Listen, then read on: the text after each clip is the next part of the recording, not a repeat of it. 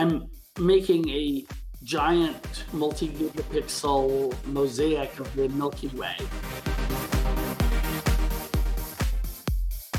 Would you spend 18 months building a custom 100 megapixel camera to take pictures of snowflakes? Welcome to Tech First with John Koetsier. Snowflake might be an insult in 2020, but snowflakes are widely recognized to be objects of rare and fleeting beauty, fleeting especially. Capturing that beauty is surprisingly hard, but one of former Microsoft CTO Nathan Myhrvold's passions is photographing amazing snowflakes. And he succeeded in making the highest resolution snowflake photos ever. To learn how and find out why, we're chatting with Nathan Myhrvold. Welcome, Nathan. Well, thank you. Hey, pleasure to have you here. Let's start right at the top with the most obvious question. How did snowflakes become a passion? Well, when I was a kid, I saw pictures of snowflakes. And of course, around the holidays time, we see them in that motif everywhere. These beautiful, faceted crystals, almost like gems, but more fragile than gems. And as I got older, I started to learn why they look that way.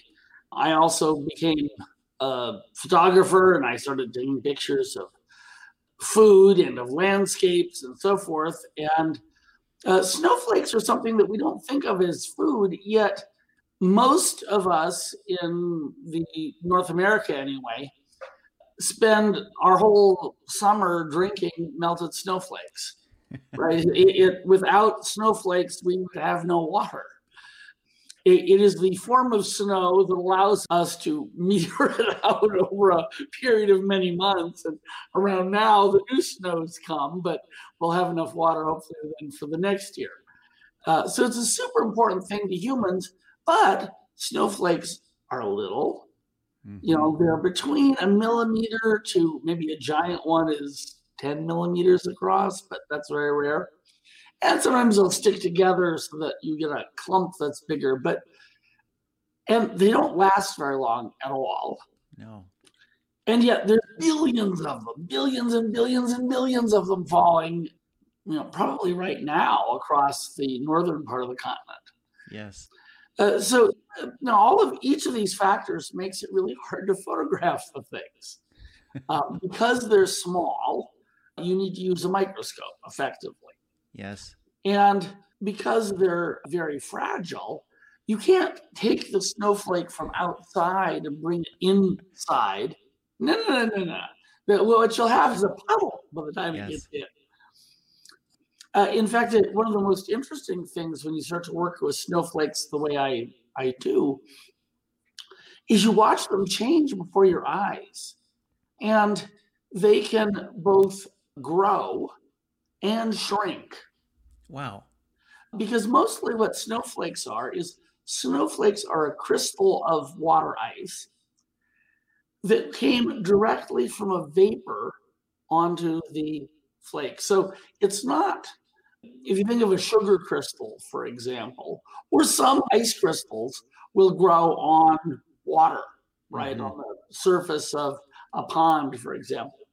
Well, here it's quite different. The snowflake is trying to grow, and it's in an area around it where there are molecules of water vapor bouncing around. And it's because it's bouncing around in a gas that the molecules can be kind of picky and only go to the spots where it seems best for them. Yes. Which has to do with the crystal symmetries of water. And that's what makes them beautiful. If you just freeze water, you can get some crystals, but they don't look like snowflakes. It's amazing. It really is amazing. I showed some of the photos and I'll show them again a little later. And I want to talk about the pictures that you took and why you selected them and everything like that. And also the process that you went through to be able to do this. Maybe we'll start there. So you're best known for being the CTO of Microsoft, but you did multiple things before that, and you've done a lot after Microsoft, a huge amount actually. You're the founder of Intellectual Ventures. You have more than 850 patents to your name. What did you have to invent for this project? I mean, you said you can't take it inside. You probably can't really take it anywhere. I mean, you can't touch the thing, right? Right. What did you have to That's invent right. for this project? Well, first I had to meet someone who knew about this. And it turns out there's only a few people in the world of snowflakes who really have learned all of what it takes to do this. In the 19th century, it was a self-taught farmer in Vermont, and he became known as Snowflake Bentley. That's wonderful. And more recently, there's a physics professor at Caltech named Ken Liebrecht. And Ken built his own microscope to go photograph snowflakes. Snowflake Bentley had an awesome setup where his film and other stuff was inside of his house, but then like the microscope sort of projected out through the wall. It was enormous. Wow. That way the snowflakes could remain outside. Well, I met Ken, and Ken was very helpful in describing how he had built a snowflake microscope. Now I figured, hey, I'll try to do something better than that, because at least in resolution, because Ken had done his maybe initially 15 or 20 years ago, digital cameras have improved resolution. What would it take to make the highest resolution snowflake photos so I could make really big prints of them? Well, it turns out there's a whole series of things. I had to build my own microscope. Yes. Now, for the frame of the microscope, you want something very, very stiff because you're trying to hold it very still. But you also don't want to use metal. And the reason is that metal expands and contracts. Right. And the longer a piece of metal you have in building your microscope, a lot of microscopes will have a main post that they hang everything off of. Well, that post is going to get larger or smaller by millionths of a meter, which is called a micron. And a micron, it turns out, is a lot. You can't afford that. So the frame of my microscope is built out of carbon fiber. Interesting. And I designed it, I built it.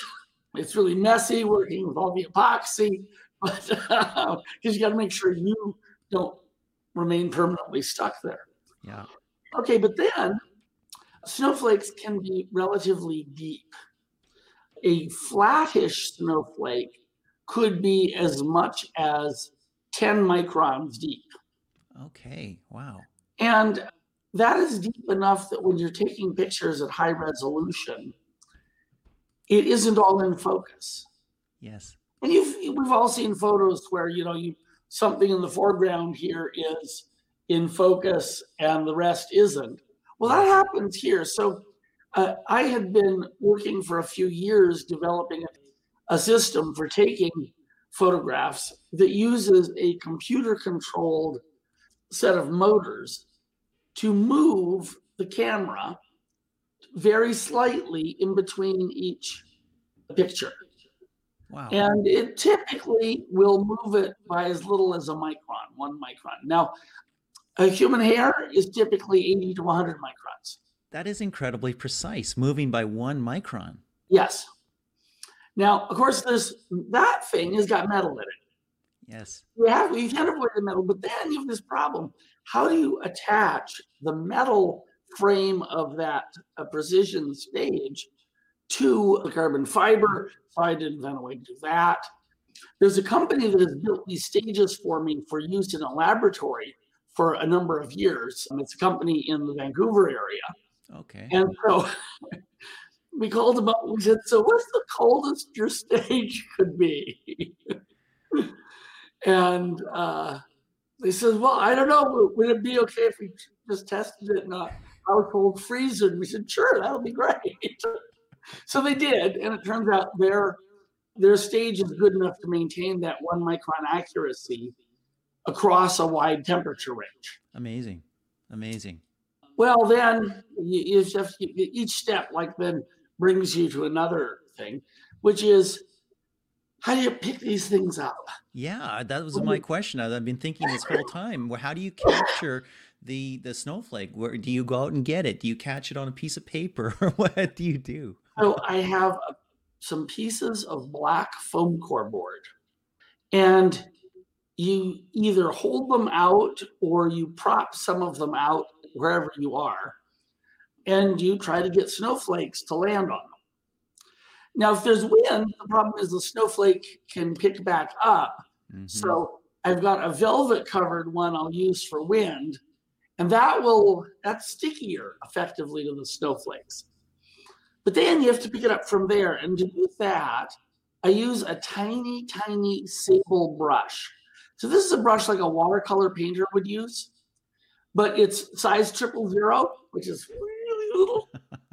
And you have to get it cold up front. Yes. So you have to get it out so it's at ambient temperature.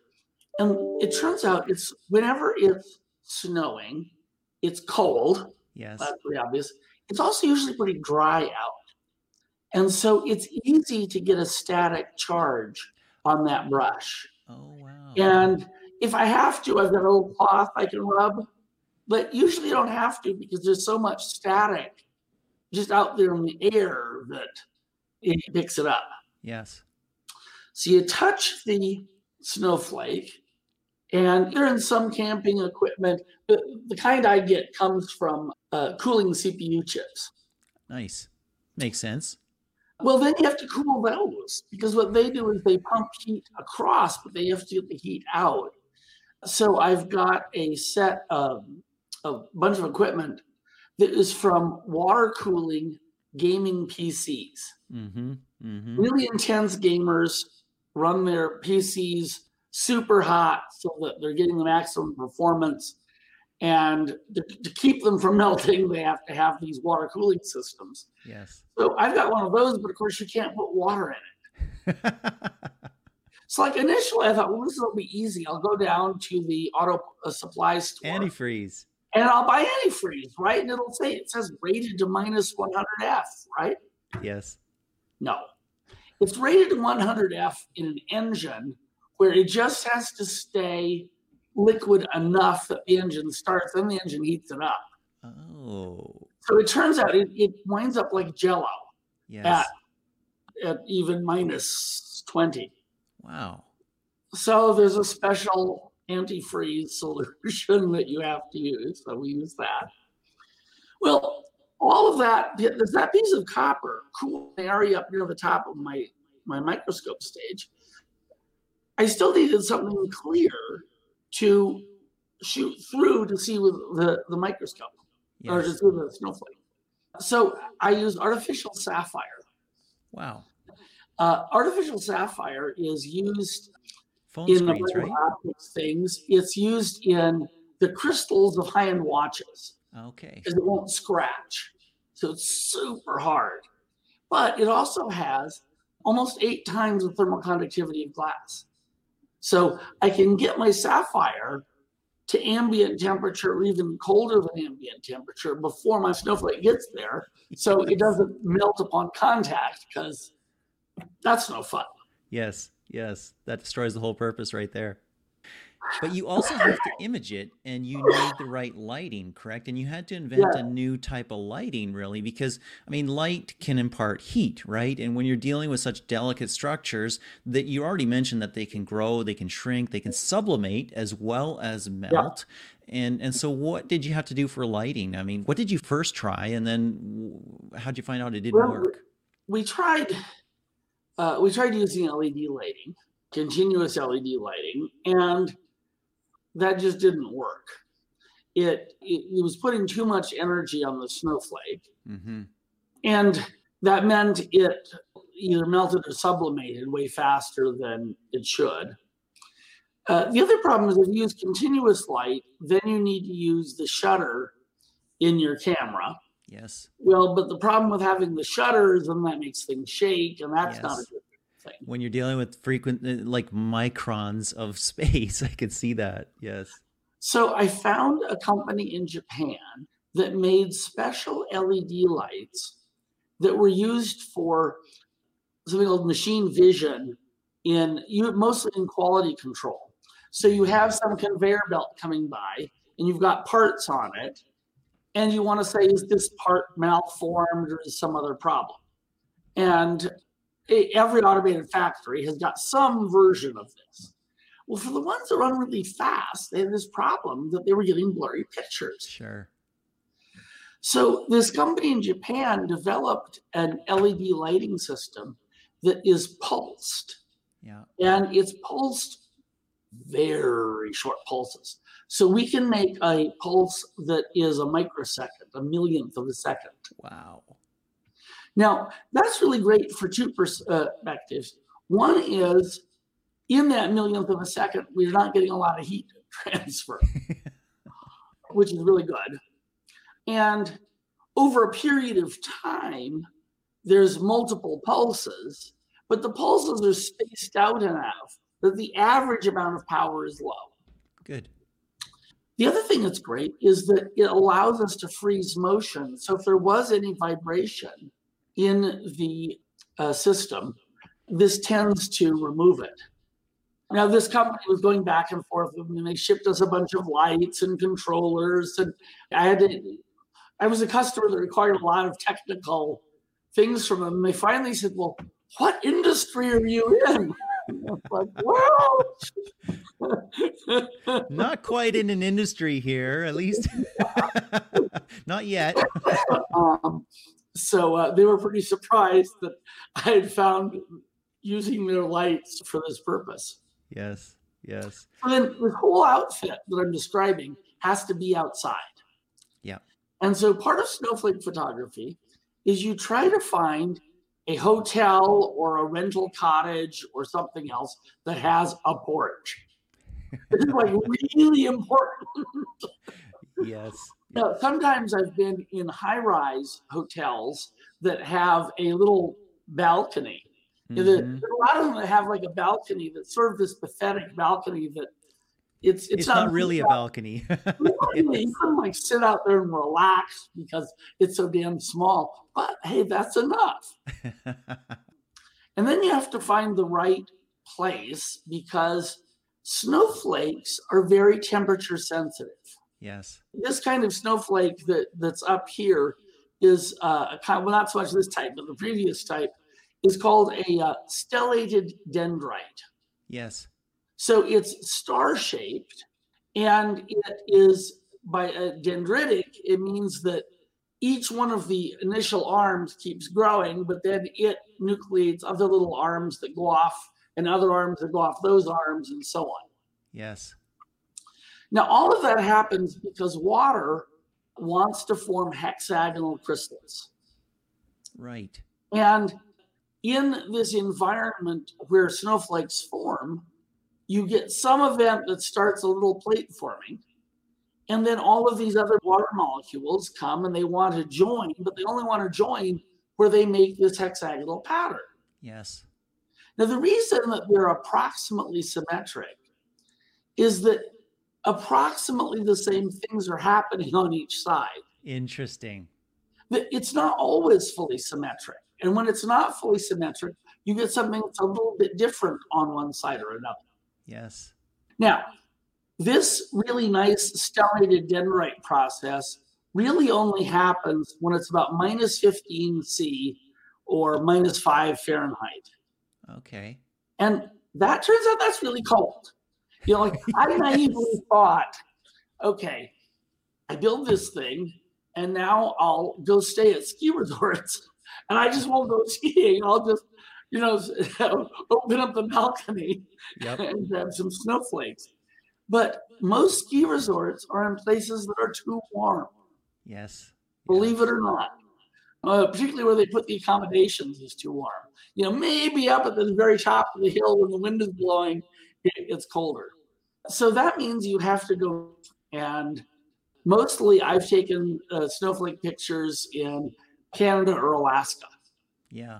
I saw Northwest Territories and Alaska as well. Yeah, each place has its own character, as it turns out. There's a town called Timmins, Ontario, that I go to.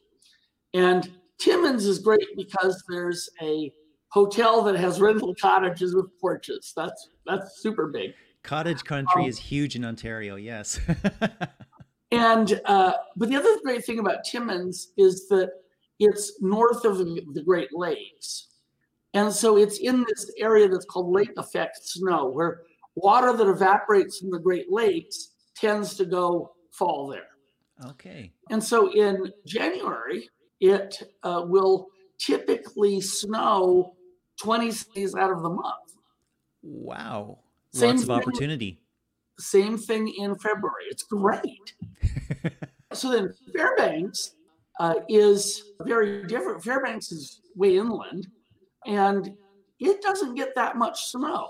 Mm-hmm. Now it stays cold all winter, so whatever snow falls stays. But it gets a fraction of the snow that you would get in Timmins, but Yes. there's times it's not snowing in Timmins, believe it or not. Even the odds are with you. Or worse, it warms up. Yes. Yes. You know, if it warms up to being near the freezing point, the snowflakes look terrible. Yeah. Yeah. Yeah. In fact, Not so precise anymore. Well, one of the flakes that we're showing here, if you can go back to them, Yep. I'll show you what a snowflake's pox looks like. Which one? Okay, so this is a fantastic. Go back, yeah. Yep. That one right there. So you can see that these little dots on it. And those little dots are something called graupel. You know, who knew, right? I didn't know. There's a name for it. Graupel is when there is a cloud that has super cooled air or water droplets in it. Okay. They're cold. They're below the freezing point, but they don't have any nucleation points. There's nothing for them to form on. Okay. And as the snowflake falls through them, these tiny spheres will start lumping on. And this is still a good looking flake to me. I think a purist might sniffle that it has some graupel, but they can get so graupel covered that they come down almost like a ball. Yes. Yes. And they're really not, you don't see that anymore. And that usually happens when you get a little bit of warmth down below. And then Yellowknife is the other place I've been. Yellowknife has a Great Slave Lake right beside it, and that helps get more snow than Fairbanks would have, but it's also kind of deeply inland. Yes, yes. Interesting. We have a question here that might be interesting for you from LinkedIn, and this is Gavin Smith, and he said, have you considered using DLP light for structured light projection? Was that something that you took into account? Yeah, so DLP is a light projector. It's a technology that was developed by Texas Instruments originally for making projection TVs. And so it's a chip that has millions of mirrors on it. Yes. And in general, if you have an approach that uses light beams, it's called a structured light approach. And the cool thing about structured light is that it would allow you to make a 3D model of the snowflake. Oh, wow.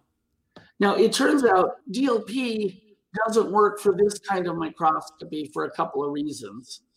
What's better if you're trying to do that structured light thing is something called a fan beam laser, because you can focus that better. And I may try to add that in the future so I can make 3D print meter-sized versions of these things. That would be very, very interesting. I wanted to ask, I mean, you probably took thousands of snowflake photos. What's that? So each of the photos that you see there is a composite of between 100 and 500 shots. Wow. That's almost Which one is that?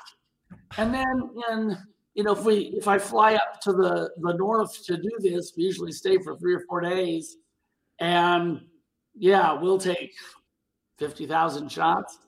Wow. That is a lot of shots. And it reminds me a little bit of taking astronomical photographs or photographs of stars and galaxies, where you'll often stack 5 minutes or 10 minutes or hours of viewing or something like that. And then, of course, you have the chip. What's that? I also do that. Okay, excellent. So cooling is in your nature, because you got to cool down your tube and everything, right? There's lots of challenges there as well. When did you feel like you found the right one? I mean, you took 50,000 per trip. How long did it take you before you felt, I love that shot. That's a great shot. That's a keeper. you progress over time. I mean, I think the first day I tried this, everything was pathetic. So there was a plot was it takes a while to learn how to do it and everything else. And Ken Lieber, this professor at Caltech, I was of course sending him pictures every now and then. And he would, eventually I got to the point, he says, "You're now snowflake limited." I said, "What does that mean?" He says, "Well, you know how to take pictures. You just don't have very good looking snowflakes yet." Yes, yes. It's sort of like a fashion photographer who's stuck in a place where no one dresses up and they're all ugly. Yes, exactly. So then it was simply a matter of continuing to grow, perhaps with technical expertise, but finding the right snowflake. Yes, and one thing that is amazing is it changes almost minute by minute. You've got a snowstorm, and that snowstorm you think is going for 5 hours. But if you're out there with a piece of foam core looking at the flakes, oh my God, they can change. Yes. And they can go, there's this thing about no two snowflakes being alike, and that's not true for most snowflakes. Most snowflakes, numerically on the planet, aren't these perfect stellated dendrite beauties. Yes. They're a simple hexagonal rod or a simple hexagonal plate or something like that. But you can go from making just really boring plates to suddenly things that are amazing like that. Yes. And then all of a sudden you're like mobilizing, you're like, oh my God, I got to get this. Yes. It's amazing. Nathan, I wanted to talk a little bit as well, just about you and a little bit about your life, because you're a polymath. You have multiple passions. Cooking is one of them. Of all things, nobody would expect that a technologist would be into cooking. You've written thousands of pages of recipes for your cookbook series. You've published peer-reviewed research on planetary science. You've done work in paleontology. You've done work on climate science. You worked with Stephen Hawking on quantum theories of gravitation. What drives this? I'm curious about things. So I'm curious about finding things out and trying to understand something that people don't, or trying to understand something that I don't. Acquisition of a new skill, like learning how to deal with these snowflakes. Well, that's a learning thing. But I had to learn a ton of different stuff about carbon fiber engineering and optics and LEDs and so forth in all of the way up there. But that's not the problem. That's actually part of the joy of it. Yes. If it had turned out to be super simple to do this, well, I would have done it, but then I would have gone on to something else. You know what that reminds me of? Schools, in some cases, have turned to project-based learning, where they're not teaching you, they are teaching the ABCs, and you definitely need to learn mathematics and other things in some sort of structured way, but there's a process of discovery, of learning what you don't know and acquiring the skills and the knowledge that you need to know to accomplish a goal in doing a project. This reminds me of that.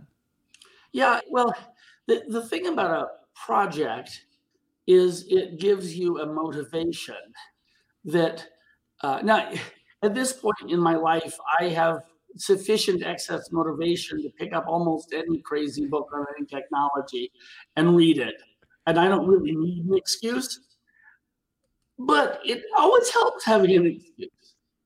Yes. And it's also in a different way. That's why I like photography. That's why I like the snowflake photography.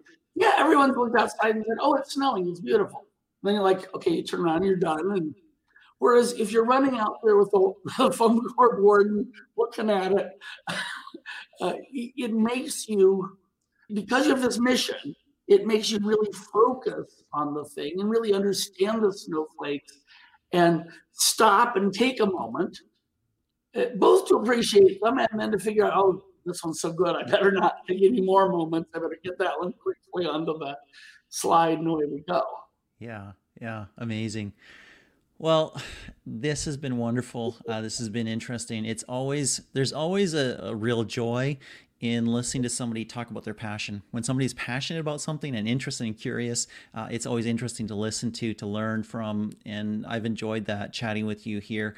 One thing that this podcast is about is tech that's changing the world and innovators who are shaping the future. You've done both. What's the next act? What are you most passionate about now in terms of creation and innovation? Well, I continue to create these photos. That's one thing I do. I'm making a giant multi-gigapixel mosaic of the Milky Way. Wow. That's another thing. So I've done 3 or 4 trips to the deserts to stay up all night taking pictures.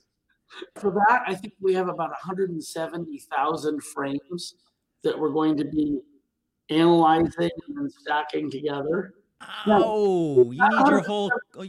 You need Azure or AWS to help you with all this. Well, actually, so we've gone back and forth on that. The good news about using Azure or AWS is you have lots of processors. The problem is we don't process them that much. You have to get them there. So it'd be days of slowly bringing them in. But we're actually building a small multiprocessor system to do this, in part because I want to take it with me, because Yes. One problem with doing this kind of computational photography is you're in the little cottage in Timmins and you think, did it really turn out? Yes. And because each one is a composite of 500 shots, you don't really know. Yes. I mean, you kind of guess, but I have to ask. Yeah. To ask, what does Nathan Myhrvold consider to be a small multiprocessor system? Well, I want something that'll fit in a Pelican case so I can haul it to the cottage. Yep. So that's, I think we're only going to do 16 systems. They'll probably be like 4 cores each. Okay. Very, very good. What chips? Well, so we were all set to go on this with sort of very high-end multiprocessor chips. But then it turns out that some of the software that we use, because I write my own software for a bunch of this, but not for everything. Well, some of the software was adapted by its writers to using GPUs. Yes, of course. Hey, right. It turns out really fancy, high-end computer systems you're going to use don't have any provision for GPUs. So in fact, what we're more likely to do is to take 16 of these little Intel NUC, or I'm not sure how to say it. NUC, I think they say it. It's supposed to rhyme with truck. But the little mini PCs. Yes. Those have gotten powerful enough that they have enough RAM, and they are starting to add GPUs to them. So that's probably what we're cool. Or you could buy a whack load of, I don't know, new MacBooks or something like that. Grab the M1 chip out and see if those work. Yeah, there's probably all kinds of security stopping you from doing anything with that. But well, the other problem with laptops is we really don't need all those screens. Exactly. You'd have to rip them all apart. Nathan, this has been a real pleasure. I want to thank you for joining us and sharing your passion for snowflakes and your passion for other things as well. Okay, well, thank you. Hey, for everybody else, thank you for joining us on Tech First. My name is John Koetsier. I appreciate you being along for the show. You'll be able to get a full transcript of this in about a week at johnkoetsier.com, and the story at Forbes will come out shortly thereafter. Full video is always available on YouTube. Thanks for joining. Until next time, this is John Koetsier with Tech First.